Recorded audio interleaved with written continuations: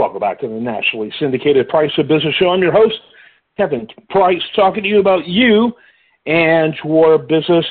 Amma Batari, she's with us here again. She is with the Washington Post, and any long-term listener of the show knows I have a series that I do just about every week like clockwork with Washington Post journalists, and it's really one of my favorite of the many series we have here on this program. And the reason why the Washington Post is one of the very few newspapers of record left in this country. Almost everything is niche-oriented. Even popular publications are niche-oriented, and they have chosen, and they made this decision long ago, to be exhaustive in terms of what they cover, all-encompassing in what they cover, and to have the kind of depth that is very hard to find. And I personally am a huge fan of it. I subscribe to it, the New York Times, and the Wall Street Journal, because I believe those are really the only newspapers of records, each providing slightly different approaches, all of them very important. And so always love having them on. Really enjoyed this guest. She's been on now several times. In fact, I was joking with her, but it's not a joke. You've been on more than any Post journalist. We love having you on. Tell us real quickly about your beat, what you cover again. Remind listeners not familiar with you. Thanks, Kevin. It's great to be on again. So I cover economics as a whole across the country, and right now that means a lot of inflation, a lot of labor issues. I keep a close watch on all of the indicators that are swirling out there that tell us about the job market and economic growth, and try to get a sense of what in the world is happening. Are we headed into a recession? Are we not? And so I've been busy these days. Yeah, and your most recent article, which I absolutely love, what I think is so timely, is retailer stockpiles mean deep holiday discounts starting now. I kind of hope my wife doesn't see this, because that just means she should spend more. But anyway, she should spend her. I go, oh my God, do we really want to buy that? But there's couples that are different, right? I got a buddy who likes to buy everything, and his wife is like, what are you buying that for? So anyway, but this is a really timely topic, and you look at it, and it almost does sound like the title. It's not, when you read it, there's much more to it. Like a consumer story, come buy now. But when you look at it, it really is an interesting story about the problems supply chain has caused since 2020. I mean, it's really a window into that, isn't it? Yeah, absolutely. I mean, if you think back to a year ago or even 2 years ago in the depths of the pandemic, there were shortages everywhere. The holiday season was one big question mark because retailers just weren't sure what was going to get here on time, how much things would cost, whether their products would be stuck on the ocean for months. And so they overcompensated. They tried to order more items earlier. And then what's happened is that all of these items arrived this year just as everybody said, wait a minute, I don't need to buy as much anymore. Yeah, there's all kinds of buying managers in stores going, we did not ask for 600 of these. No, but on this date you asked for 100, and on that date you asked for 150, and now we finally can bring you all of them. And it added up to 600. Exactly. I mean, literally, that's what's going on. I went to a grocery store recently, and I had to do a double take because bananas were 40 cents a pound. And I'm like, when was the last time that happened? And by the way, none of them were green, and they were all over the place. So, again, it's supply chain in action. Absolutely. It's like last year's late orders coming in, this year's early orders coming in, and everything just kind of piling up on top of each other.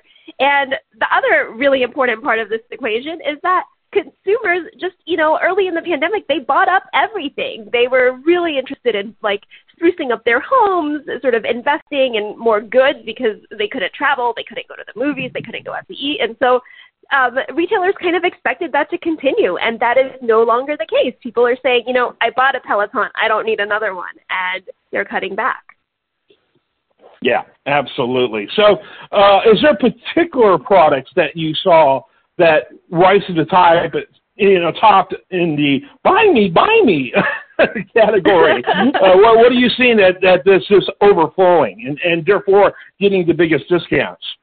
Well, I mean, if you just browse the sales that are happening this week, I think you'll get a good sense of exactly what there's too much of. It's a lot of clothing, a lot of shoes. Nike has huge discounts this week. It's a lot of computers. You know, that was another thing that was like in very high demand early in the pandemic because everyone was switching to working from home or, you know, school from home. Everybody was buying laptops, and now that's really fallen off a cliff. So there's too many PCs floating around, go figure. But it's really like a lot of the clothing, a lot of the home goods, a lot of beauty products, just things that retailers thought we would still be buying at this point. Yeah, that's really interesting about the PCs. I'm curious, we've heard so much, and we've seen legislation regarding chips, the need for producing chips in at least friendly countries to the United States, preferably in the United States. That, as you know, has been a big driver now for several months, maybe even longer. The debate has raged on. So are we beginning to see some restoration of that, kind of an equilibrium on that, as we're no longer as dependent on China? Because I hear you talk about this on computers. Are all those computers full of Chinese chips? You know, that's a good question. I'm not sure. Some of my colleagues look into this a bit more than I do, but it is worth pointing out that cars are sort of the anomaly. There is still a shortage of cars, and a lot of that has to do with chips. And so I think, you know, it's still an ongoing issue. Maybe not as bad as it was early in the pandemic, but it's still very much a problem. Yeah, and for the consumers, you know, I'm curious because, you know, every supplier has different relationships with their retailers, you know, and not all, you know, sometimes here's a fixed price. You got to make that amount of money or you're going to lose money. That's often the case. Sometimes it's a little more generous. You got to make at least this amount, but we have a percentage threshold that we can work with, that type of thing. But this to me looks like a huge potential cash loss for a lot of these companies that are already struggling.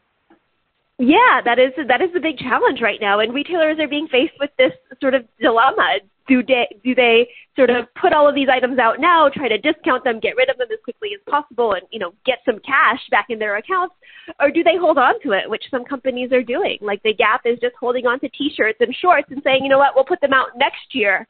But that also means sitting on just tons of inventory, a ton of cash, and not knowing, you know, if people are going to even show up next year to buy that stuff. Yeah, and you know that storage costs. I mean, that's not cheap. Even when they own the facilities, there's often costs involved. Everything from, you know, this the place because it's done at the expense of other stuff they would normally store, or because of people who are required to move all this stuff around in a way they normally wouldn't have had to in the past. So there's all kinds of hidden costs when you have this kind of situation. But from what I'm seeing, you know, I don't go into stores very often, but the few times I have seen sales like I haven't seen really since 2019. Yeah, absolutely. The discounts are very deep this year, and they're starting earlier than ever. I mean, just the number of retailers that are, you know, kicking off their holiday sales, and we're in early October, is just kind of wild. Yeah, absolutely. So what are some of the takeaways? What were some of the things you found most interesting about your, you know, coverage here? You know, I think what's interesting is there's just been such wild swings in the supply chain.